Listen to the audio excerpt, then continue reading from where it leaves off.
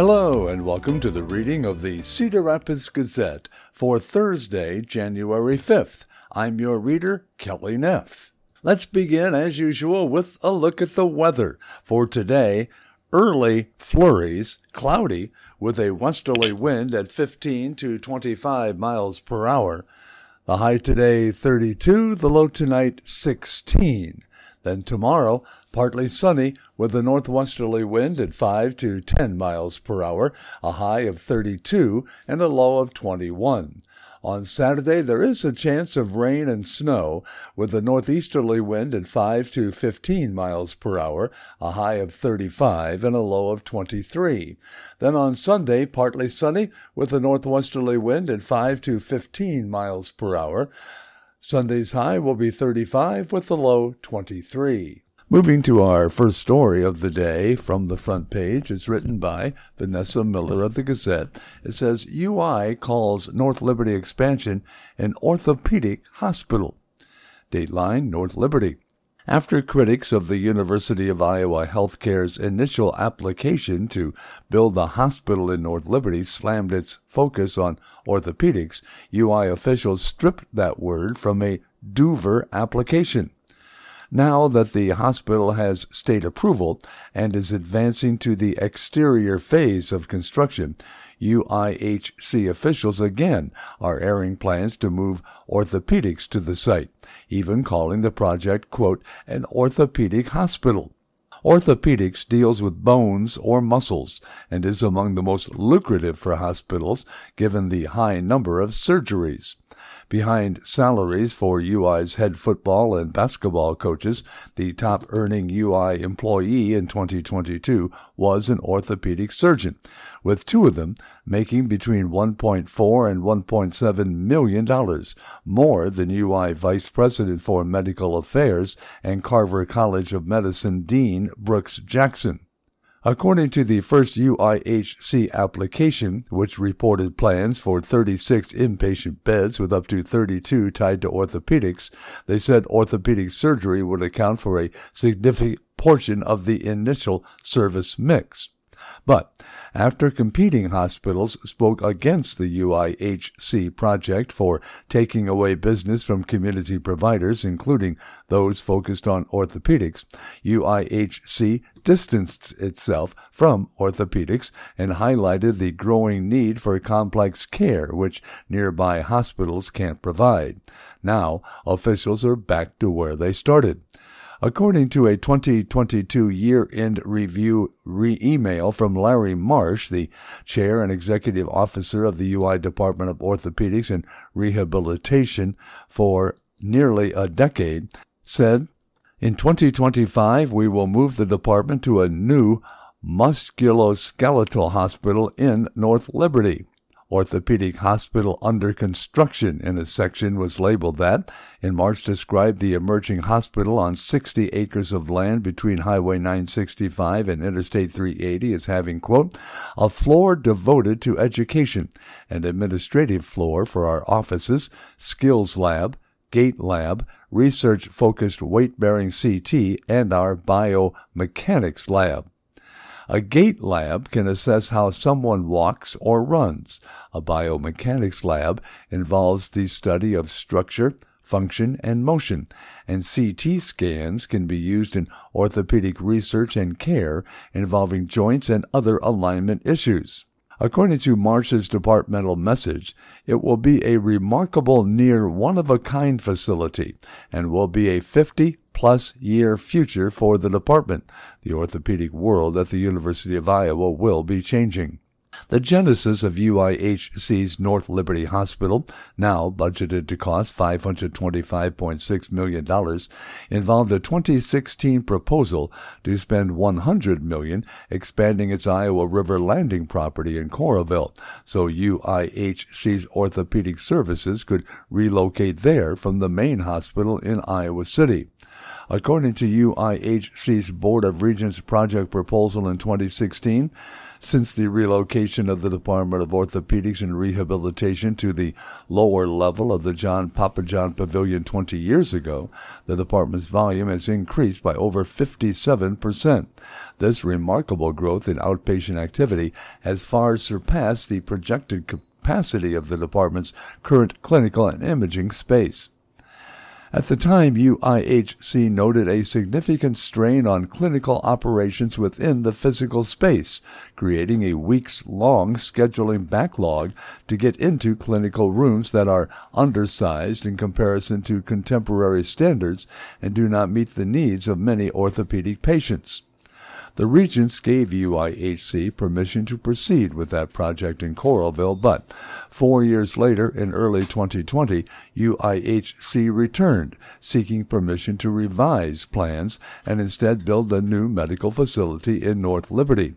According to that 2020 request, quote, based upon thoughtful consideration of a host of variables, including the heightened patient demand experienced across all UIHC services, it was determined that undertaking this construction at a more expansive location would offer the opportunity to increase the scope of services and better meet the needs of Iowans in a timely manner. The request went on to say, while orthopedics is still a component of this medical facility, the first phase would also include a Level 4 emergency treatment center, urgent care services, outpatient clinics, diagnostic services, surgical suites, acute inpatient beds, and associated support services, all aimed at improving patient access and decompressing the congested main UIHC complex. When UIHC first brought the proposal to the State Health Facilities Council in February of 2021, UIHC Orthopedics Chair Marsh led presentations on why the region needs a new hospital in North Liberty. Marsh said the department had 100-plus providers, including about 50 faculty members and 30 residents, operating in outdated, cramped, cluttered, small facilities. He said, being able to be in a better environment, with better space and modern space for our education, of course, would be just fantastic. But opponents referenced UIHC's orthopedic intentions in disputing the company's need for the new medical campus, reporting ample resources at other local care providers, including Mercy Iowa City and the Iowa City Ambulatory Surgical Center, which work with Steindler Orthopedic Clinic based in Iowa City. Mercy Iowa City ICU Medical Director and Pulmonary Critical Care Dr. Andrew Ashby said during the first state hearing, arguing that approval could drive his hospital out of business, quote, it's a big ortho hospital. That is not what this community needs. Noting UIHC offers unique services to the sickest patients, Unity Point Health Cedar Rapids President Michelle Neerman criticized its use of a new facility for orthopedics.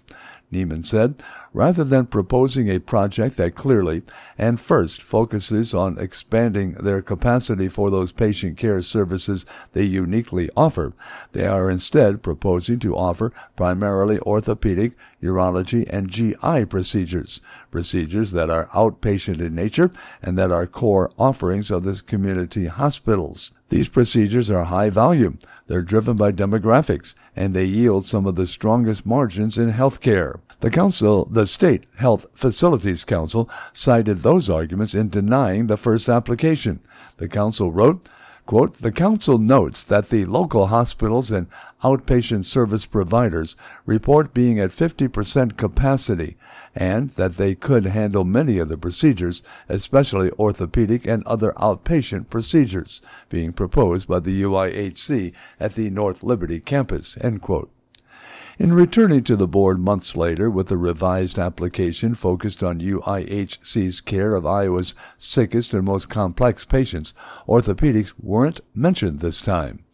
When the state responded with a list of questions, requesting a list of specific services the North Liberty location will provide, UIHC gave examples of potential services, listing orthopedics fifth of 6 mentioned. After the state approved UIHC's revised application, the Gazette asked UIHC whether orthopedics would remain central to its North Liberty plans, and officials said, maybe. Our plans for this facility remain flexible as we continue to evaluate and determine which clinical specialties will be offered on the new campus based on patient demand. That's according to a UIHC statement provided in October of 2021, which went on to say, based on this patient demand, orthopedic subspecialties may be included in the new location. In response to the Gazette's follow-up questions in December, UIHC officials said they weren't yet able to say how much of the space at the hospital would be allocated to various services. But they said, quote, however, we do know one of the initial services upon opening in 2025 will be orthopedics and sports medicine, largely due to an increasing demand for these services and the need for a more convenient and accessible drive-up location for patients with mobility challenges, end quote.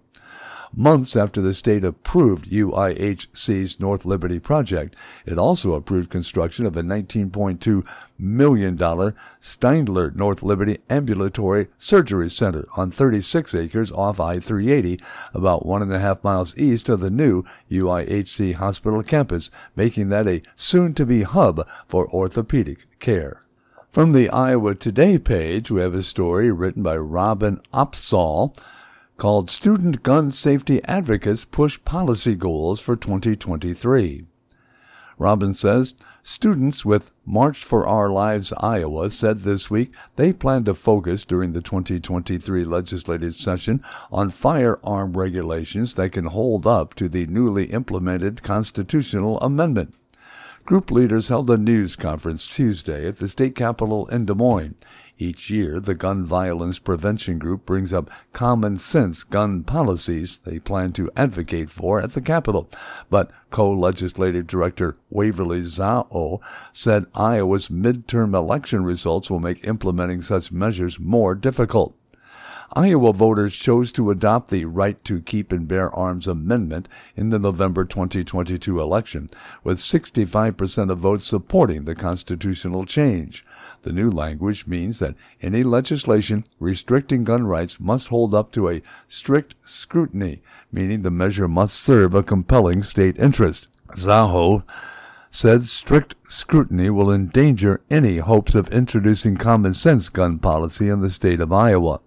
Additionally, the vague and overbroad wording of the legislation leaves the definition of terms like arms and restrictions up to broad interpretations, which may prove to undermine the few current gun regulation policies in Iowa.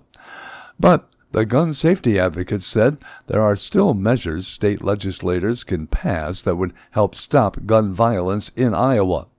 In their 2023 legislative agenda, March for Our Lives recommended that Iowa legislators pass a mandatory 3-day waiting period, universal background checks, and mandatory reporting of lost or stolen firearms. Esha Bolar, an 18-year-old senior at Johnston High School and co-state director for the advocacy group, said March for Our Lives had to take a step back from some of their more ambitious policy goals, like police demilitarization, given the new amendment and conservative majorities in both chambers of the Iowa legislature.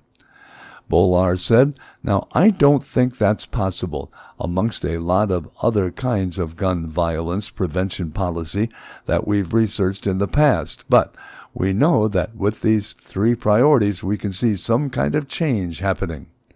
Bolar said she thinks all 3 of the recommended policies will be able to hold up to strict scrutiny challenges. Other states have implemented a 3-day waiting period and universal background checks for acquiring firearms, which have survived court challenges, finding they did not violate Second Amendment rights from the U.S. Constitution. However, the new state constitutional amendment offers protections beyond the Second Amendment, which does not hold laws to the strict scrutiny test. March for Our Lives speakers also said that mandatory reporting of lost or stolen firearms would allow with Iowa code, and pointed to a piece of legislation that State Representative Art Steed of Cedar Rapids introduced in 2021 that did not progress past committee.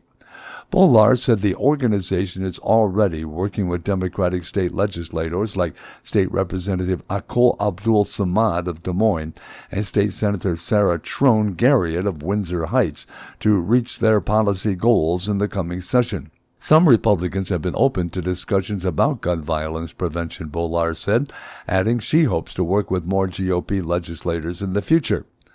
March for Our Lives advocates also say they hope to see more action from Governor Kim Reynolds on gun violence in the coming years.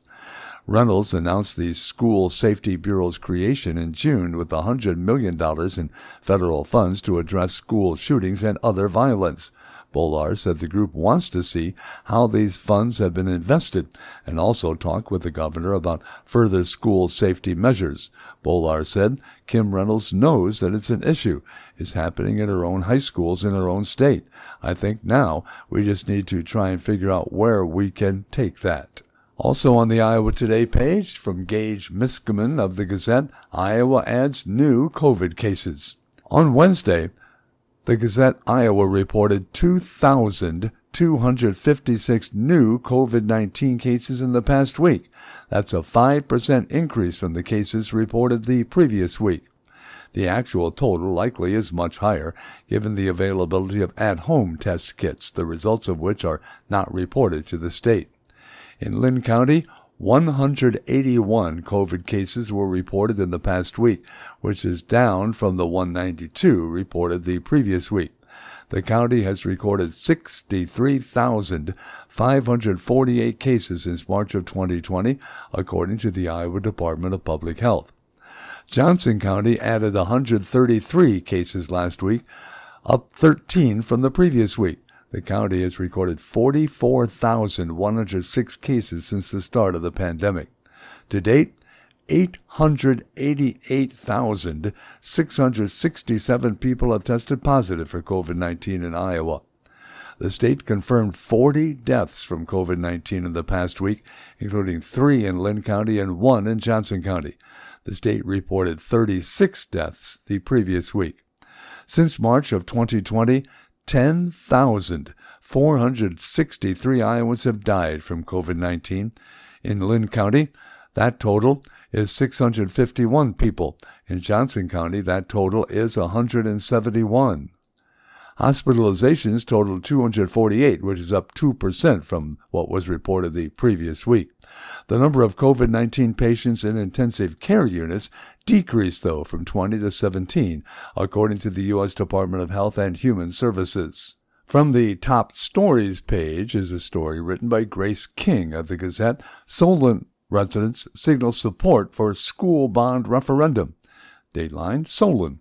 Residents in the Solon Community School District indicated strong support for a $25.5 million bond referendum this spring, which would fund improvements to an elementary school, expansion of its intermediate school, and build a multi-purpose indoor activity center. A survey conducted by the district found that 81% of parents and 73% of general citizens would support a general obligation bond at the polls. A bond requires 60% majority vote to pass. The bond referendum could be taken to voters as early as March 7th and would not increase property taxes. Superintendent Davis Idall said that in an interview with the Gazette. The district's current tax rate of 16.28 per $1,000 of taxable valuation would be unchanged if voters approve the bond.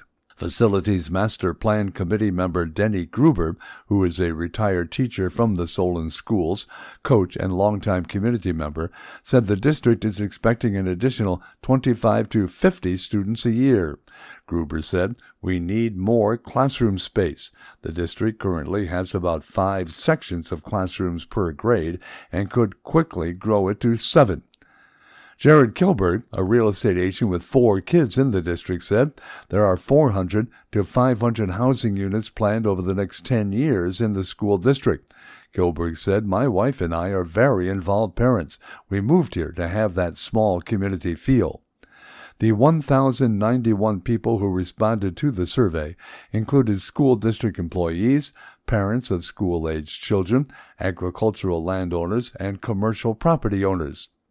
A citizen group is collecting signatures to petition the school board to put a general obligation bond on the ballot in March to address a plan to begin the next phase of projects in the school district's master facility plan per Iowa code.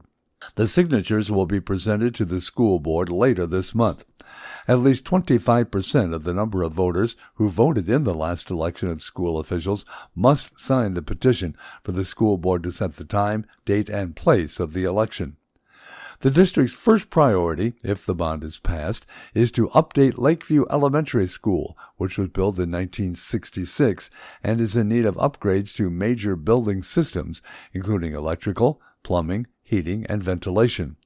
Other projects at Lakeview Elementary would include updating the gym floor and replacing the bleachers, adding energy-efficient lighting, repainting classrooms, renovating the library for group collaboration, and replacing worn playground equipment. This project could cost up to $7 million. The bond would pave the way to expand Solon Intermediate School, a project that estimated to cost between $9 and $10 million. It includes several general education classrooms, one special education classroom, one project-based learning room, and a gym. The intermediate school was built in 2017 and designed for an additional wing to be added when necessary. The bond also would include renovating a former truck stop purchased by the district on the north edge of town into a transportation center with covered space for bus parking for $650,000. This would help extend the life of district-owned buses and reduce the amount of time drivers spend prepping buses in the winter months. Another major proposal under the bond is building a multi-purpose indoor activity facility with turf flooring that could be used for baseball, softball, soccer, golf, marching band, archery, and other activities.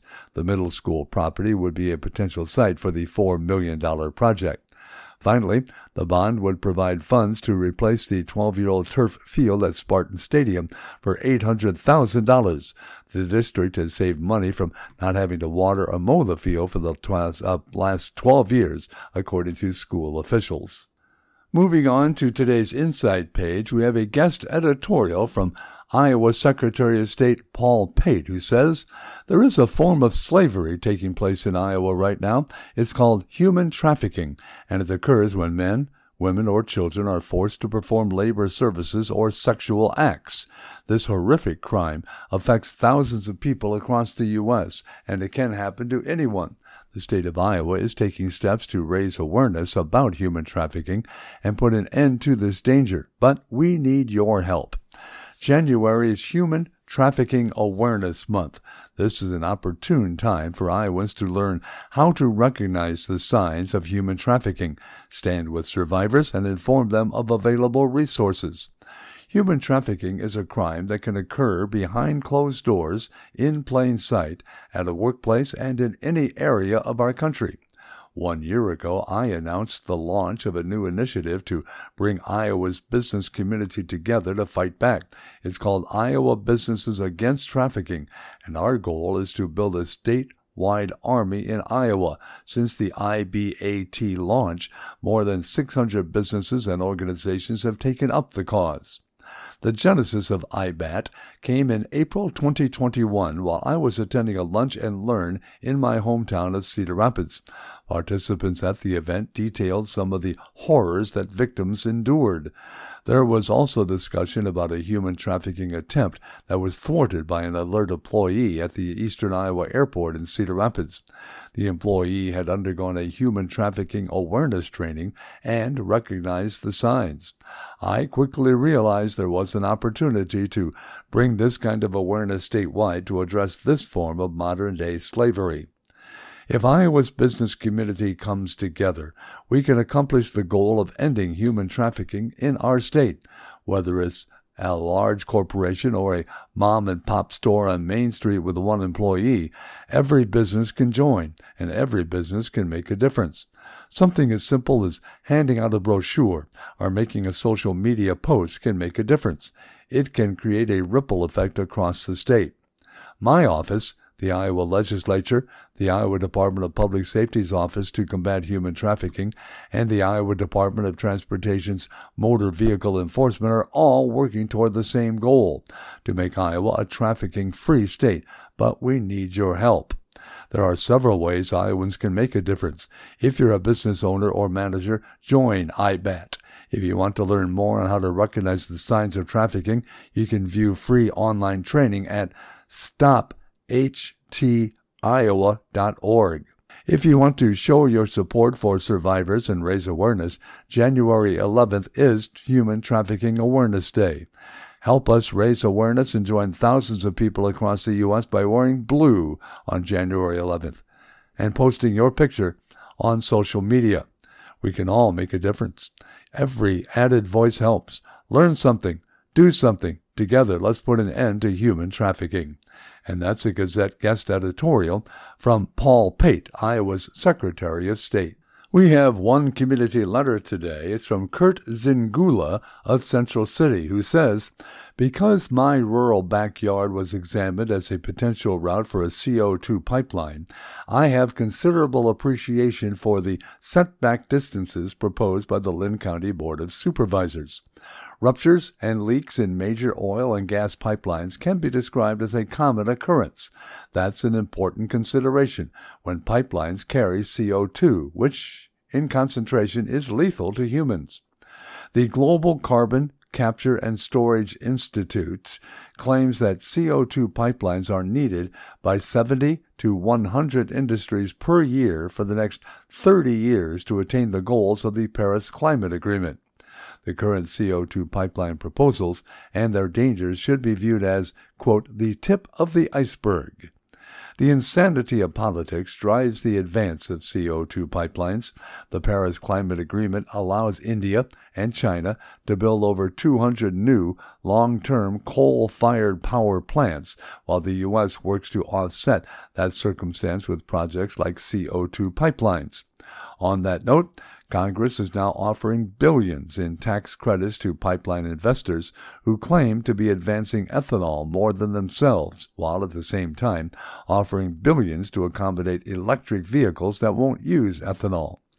Having government officials willing to put the protection of their constituents ahead of CO2 pipeline agendas is obviously beneficial. Thanks again to the Lynn County Board of Supervisors. And that's today's community letter from Kurt Zingula of Central City. You are listening to the reading of the Cedar Rapids Gazette for Thursday, January 5th on IRIS, the Iowa Radio Reading Information Service for the Blind. Now let's turn to today's obituaries. And today, as usual, we start with the shorter other notices. From Cedar Rapids, Stephen P. Heaverlow, age 69, died Monday, January 2nd. Assisting the family will be the Popish Kuba funeral service.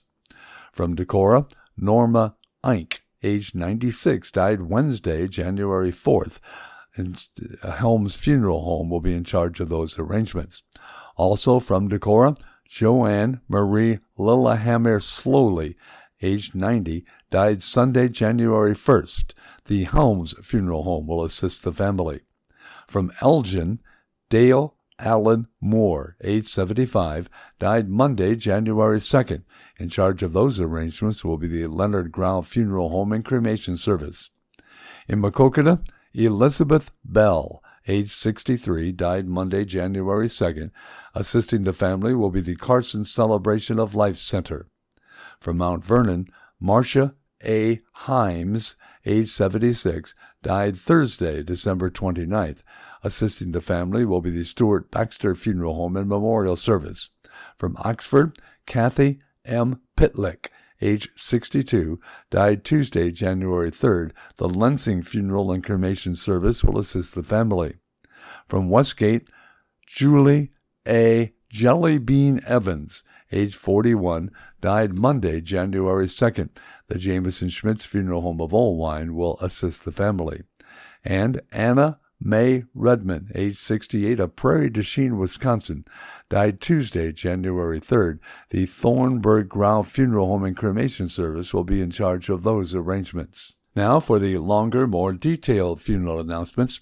Amy Janine Brown, age 61 of Cedar Rapids, passed away Tuesday, January 3rd, at Unity Point St. Luke's Hospital in Cedar Rapids after a courageous battle with cancer.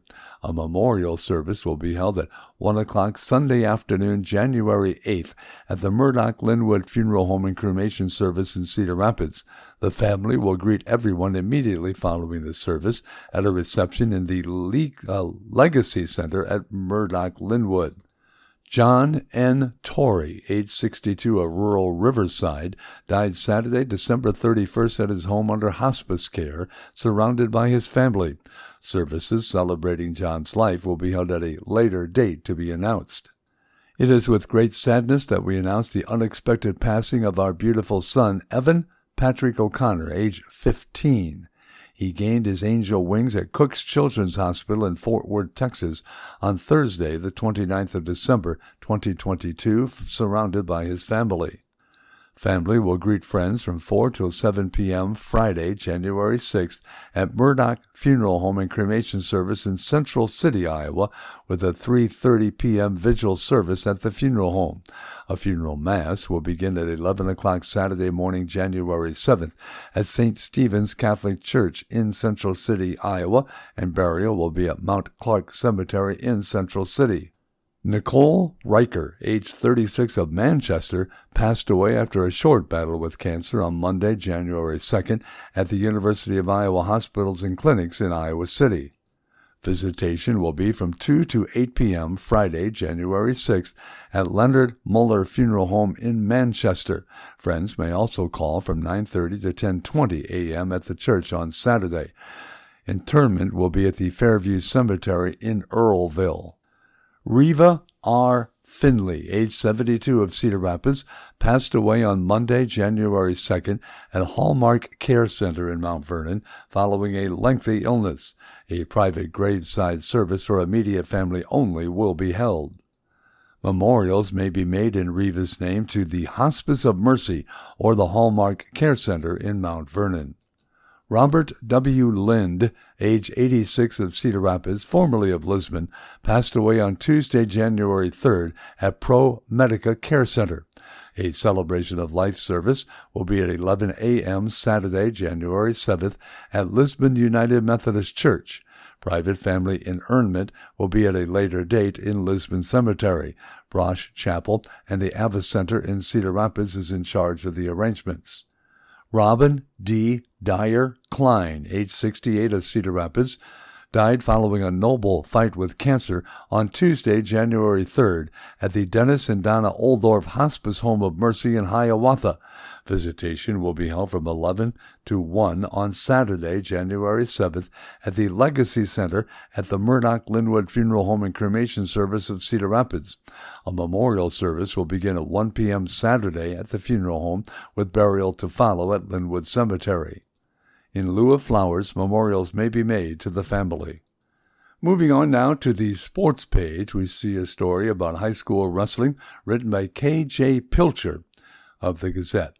Regional assignments are set by the Iowa Girls High School Athletic Union. KJ says the Iowa Girls High School Athletic Union opened 2023 with a notable announcement.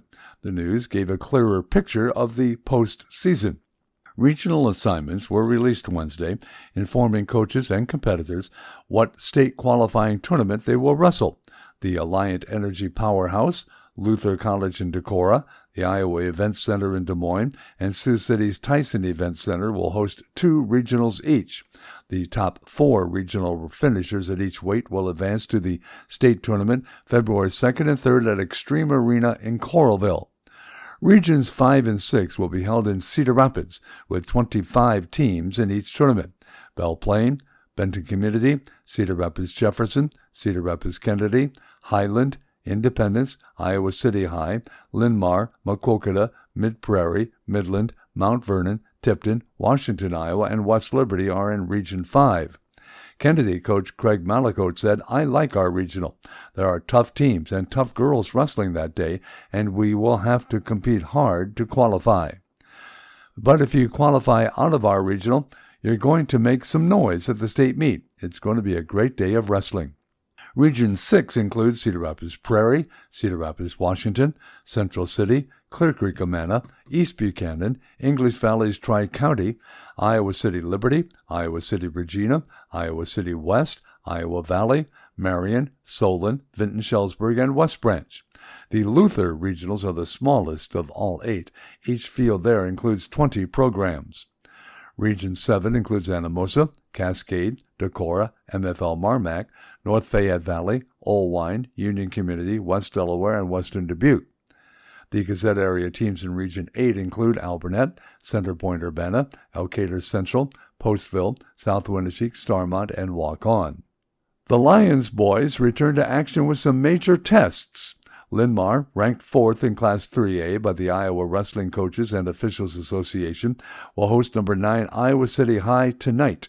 The duel will likely determine the Mississippi Valley Conference Valley Division champions, even though number 1 Dubuque Hempstead remains in the mix. The Lions already beat Hempstead 44-27. The Little Hawks will wrestle the Mustangs on January 26th.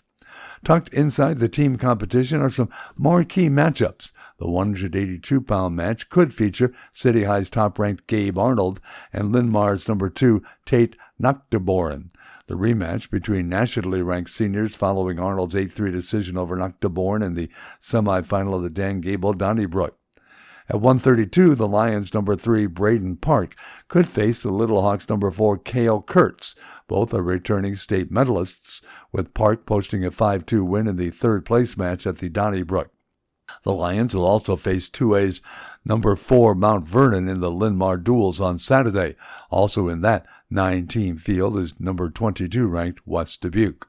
West Delaware has had a good start, but it hasn't been as smooth or successful as recent seasons. The Hawks have endured injuries in the first half. The break has provided a much-needed break from competition, helping most to recover and get ready for a return. West Delaware coach Jeff Voss said, "The first half of the year was a matter of putting our team together. We had some guys drop weight for the Battle of Waterloo. We had some shifting going on there. The thing that excited me was that every kid we had in the lineup battled real hard. Now, kids are settling into their weight classes." Voss said West Delaware has 9 underclassmen in the lineup for the Battle of Waterloo. They beat good teams and built strength. The Hawks will get state tournament veterans Brent Yankovic and Logan Payton back. Voss said, "I think that is important coming down the home stretch. If someone misses a meet, we have someone with experience who can go in there and wrestle hard." We have a girls basketball wrap-up written by Jeff Linder of the Gazette, who says, "Giant-slaying Linn-Mar lands its biggest conquest yet." Jeff says Linn-Mar has shown a penchant for showing up for big girls basketball games. This was the biggest one yet. Senior Zoe Kennedy drilled 8 3-pointers, including 1 at the end of regulation, to extend the game, and the Class 5A 15th-ranked Lions shocked number 1 Waterloo West in double overtime Tuesday night, 72-68 at Linn-Mar. Lions coach Chad Tompkins said Wednesday morning, "I told them, enjoy this, but I don't want you to feel surprise." The 8-3 Lions hit a school record-tying 14 shots from long range in 30 attempts. Kennedy, who is a Western Colorado University signee, was 8 for 11 and scored 28 points. Tompkins said, "She's been shooting real well." Linn-Mar rallied from a 7-point deficit in the fourth quarter, then pounced in the second overtime after Oklahoma signee Sahara Williams fouled out. Tompkins said, "Once we got to overtime, I think our depth took over. I felt we were the fresher team." This wasn't the first giant the Lions have slayed this season. They already earned victories over Cedar Rapids Xavier and Iowa City West in December. But in a Mississippi Valley Conference scheduling twist, none of those 3 results count in the league standings. Linn-Mar prevailed Tuesday despite 24 turnovers. Freshman Drea Kern scored 13 points, Taylor Brunson provided 10, plus 8 rebounds and 7 assists, and did, quote, "a hell of a job defending West's Hallie Polk," according to Tompkins. Emily Coranda came off the bench to score 9 points. The Lions travel to Cedar Falls Friday, and Tompkins is seeking consistency. He said, "We do a good job getting up for the big games, and now the big thing is to play that way all the time. We can enjoy this one until about 4 o'clock this afternoon." For art lovers, here's a story written by Diana Nolan of the Gazette. Eastern Iowa had a stellar year for art. As we continue to emerge out of pandemic closures, Hannah Brewer, the development director at Theater Cedar Rapids, said it best in a recent Gazette interview by saying, quote, "I feel like people were hungry to get back to it, and it's just wonderful to see them want to support the arts again." She said, "There's just something about that shared experience with a big room full of people. You laugh together, you cry and gasp and applaud. There's nothing else like it." As I tiptoed back into venues, these events rose to my top 10 for 2022. 1. The University of Iowa Stanley Museum of Art opens. This was a long time coming. 14 years after the flood of 2008 spilled through the UNI former art museum, deeming it unsuitable for housing UI's collection and touring exhibitions. The gleaming new 63,000 square foot structure, built farther from the Iowa River now, opened with a public dedication on August 26th. By the 28th, the $50 million state-of-the-art exhibition and education facility had welcomed more than 4,000 visitors into its galleries, and even more for outdoor activities and entertainment. The star of the show was Jackson Pollock's 1943 masterpiece, Mural. I've written about the giant work many times on its globe-trotting journey since the flood, but had never seen it in person. What a thrill to see the vibrant movement and colors freshened up after 2 years of technical study, restoration, cleaning, and conservation at the Getty Center in Los Angeles beginning in the summer of 2012. The 8-foot by 20-foot oil painting was given to the UI by art collector Peggy Guggenheim in 1951. Number 2, Riverside Theater, Mirrorbox Theater, and the James Theater find new homes. 2 theater troupes and an arts presenter opened new facilities this year, each one building on its legacy and adding colorful new threads to the area's arts tapestry. The Riverside Theater gave up its home at 213 North Gilbert Street in Iowa City when the COVID-19 pandemic closed its doors. The professional troupe then launched a $2 million capital campaign to renovate the Crescent Block building on Iowa City's downtown Ped Mall. The new performance space opened February 4th to 20 with the world premiere of Eden Prairie 1971, capturing 3 lives forever altered by war. In my review, I noted, quote, "You could hear a pin drop during the February 3rd preview, and Friday's opening night audience gave the production an immediate, well-earned standing ovation." Mirrorbox Theater, which is a small professional troupe, is no longer on the move in search of a stage. It's landed at 1200 Ellis Boulevard Northwest in Cedar Rapids' historic Time Check neighborhood. The 1946 building has been stripped to the studs and renovated to create a flexible theater and actor and patron amenities. I missed the opening production of Drive from November 10th to 20th, but did catch the silly fun of Batman Returns on opening night December 14th. Leslie and Mark Nolte have renovated Riverside Theater's former North Gilbert Street home into the James Theater as a performance venue and event incubator. Riverside Theater and the James Theater now live in spectacular spaces that are a joy to visit and explore. Number 3, Orchestra Iowa opens the centennial season in a blaze of glory.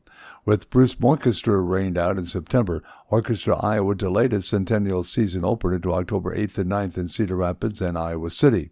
In my review, I said, "In my 40 years living and working in Cedar Rapids, I've never heard anything more virtuosic than world-renowned guest star Cho Lang-Lin's blazing yet tender artistry on Tchaikovsky's Violin Concerto in D major. A Juilliard faculty member, the Grammy-nominated Lin has performed with the world's major orchestras and now with Orchestra Iowa. Number 4, Patti LaBelle heats up the holidays at Hancher Auditorium in Iowa City. The godmother of soul and queen of my disco days brought a 70s and 80s hit parade to Hancher December 9th with one Christmas song tucked inside a 90-minute love-in with an audience full of fans on their feet dancing, singing along and shouting, "Go Patti, go Patti." I described the concert as a celebration from beginning to end, bathed in red and green lights on stage and dazzling shiny satin attire on the star, and a spectacular celebration of artistry wrapped in a loving embrace. Number 5, Mamma Mia is the name of the game at Theater in Cedar Rapids. Theater Cedar Rapids posted this message on Facebook following the July 31st final performance of Mamma Mia. It said, quote, "We made history." Welcoming over 11,500 patrons, Mamma Mia is officially the best attended show in TCR's almost 100-year legacy. The musical opened June 24th and ran for more than a month.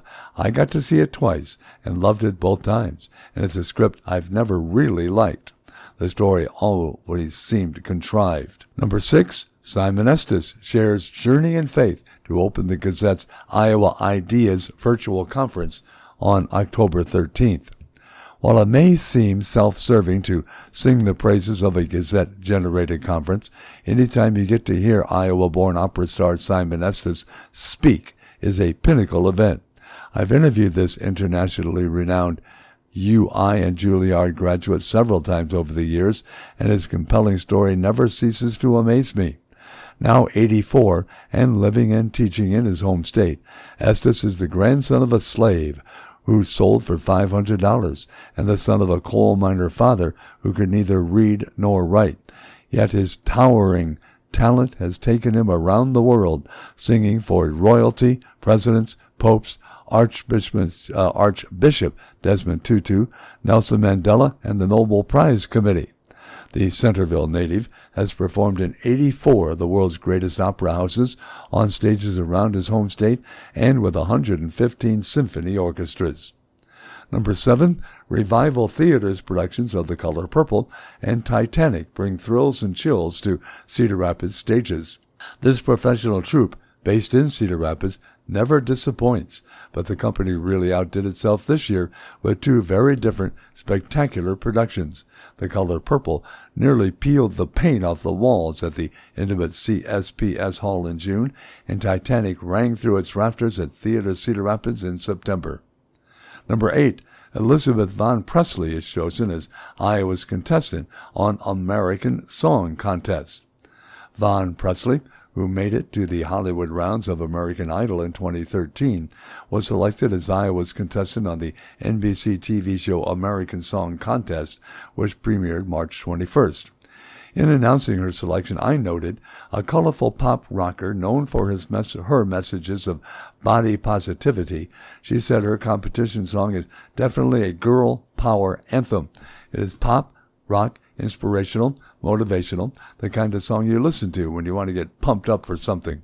She also wants to shake up the country's perception of Iowa, saying, "I'm looking forward to representing Iowa in a way that viewers are not expecting. It's fun to think of a pink-haired pop rocker representing the Corn State." She didn't win the competition, but her original song called Wonder has remained popular with fans and audiences long after the show wrapped up. Number 9, Goats clear the way for restoration planting at Brucemore, leaving smiles in their wake. This was one of my most fun stories ever to report, not just in 2022. What a delight to drive through the historic estate and see the hungry hired hoofs either lying down on the job or munching on the invasive plants thriving in the sun after the 2020 derecho stripped away so many trees from 2 acres of timber along Linden Drive southeast. The 45 goats, part of the Goats on the Go Dubuque, came from Cox Springs Farm in rural Piasta, just west of Dubuque. The public was welcome to observe the new grounds crew during their 2-week stay in September, but fencing kept them at a safe distance. David Jansen, who is Brucemore's executive director, said, "There are enough of them that you'll see them in the timber, but there will be no great yoga. It's not a petting zoo. They're there to do a job, so we want to stay out of their way and make them work." "They're very entertaining," said Brett Seelman of Seelman Landscape Architecture in Cedar Rapids, which was heading up the historic estate's landscape restoration. He said, "It's been incredible to watch how much joy they've brought." And number 10, 2 personal favorites, stargazing with my superfan brother at Truckfest in Riverside, and Judas Priest's 50th anniversary tour stop in Moline, Illinois. After years of interviewing various Star Trek cast members over the phone, I finally got to meet 2 in person on June 25th, the Klingon Empire's General Martok, who is J.G. Hertzler, and Chancellor Gowron, who's Robert O. O'Reilly. Both were hilarious, growling through fan photo shoots after the parade and later, out of their makeup, serving as judges at the Trek-themed model contest in which my brother Dwayne won a prize. Then on October 29th, Dwayne and I trekked to Moline to see one of his favorite bands in action. His boss had given him 2 third-row center tickets to see Judas Priest at the Vibrant Arena. The concert was fantastic musically and visually. 50 years of screaming hasn't diminished Rob Halford's voice. He still can pull back to lovely with soaring tenor tones. His wardrobe was sparkly splendid, and of course he rode in on a Harley for the finale. Best of all, the language was completely clean through the whole show, to which my brother noted, quote, "He's a proper British gentleman." This was a fitting bookend to the first concert I took Dwayne to at the Five Seasons Center in Cedar Rapids, which was Judas Priest in 1984. And we have plenty to look forward to in 2023 as well. From the Hoopla section of today's Gazette, there's a story written by Elijah Decius of the Gazette. New Sonic locations are planned for eastern Iowa. Elijah says the owner of more than 100 Sonic drive-in locations is planning to get his foot in the door with Coralville and Iowa City.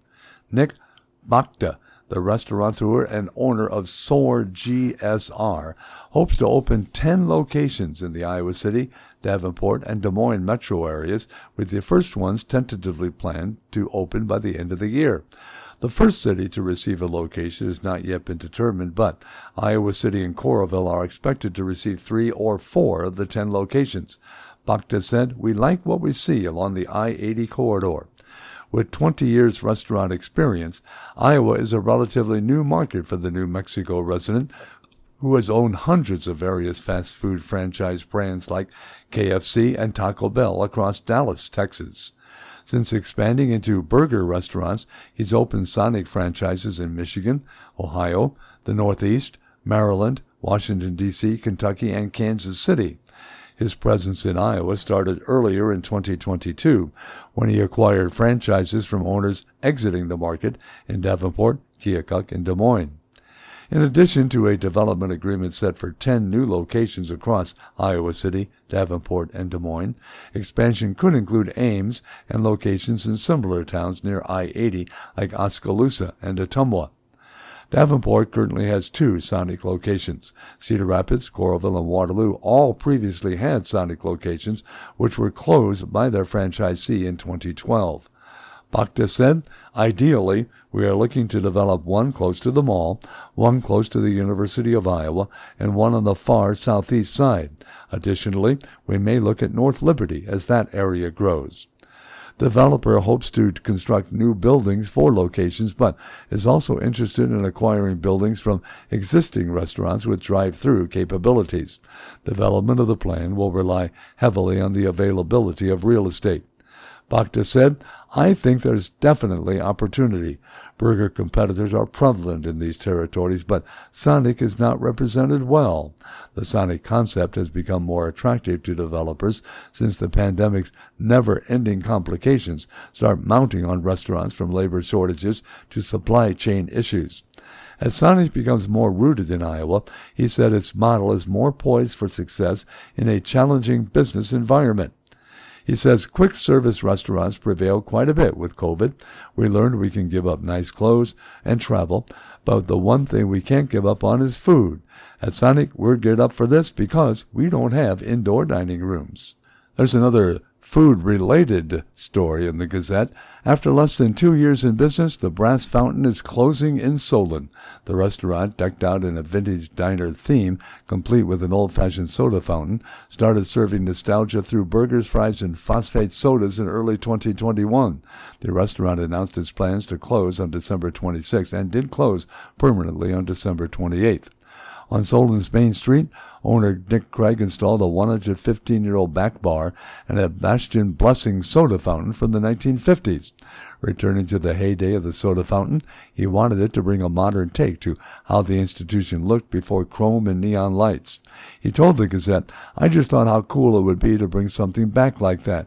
It seems like in life in general, and especially in the restaurant world, someone's always constantly trying to do this brand new thing. Sometimes you lose sight of these great things we already had."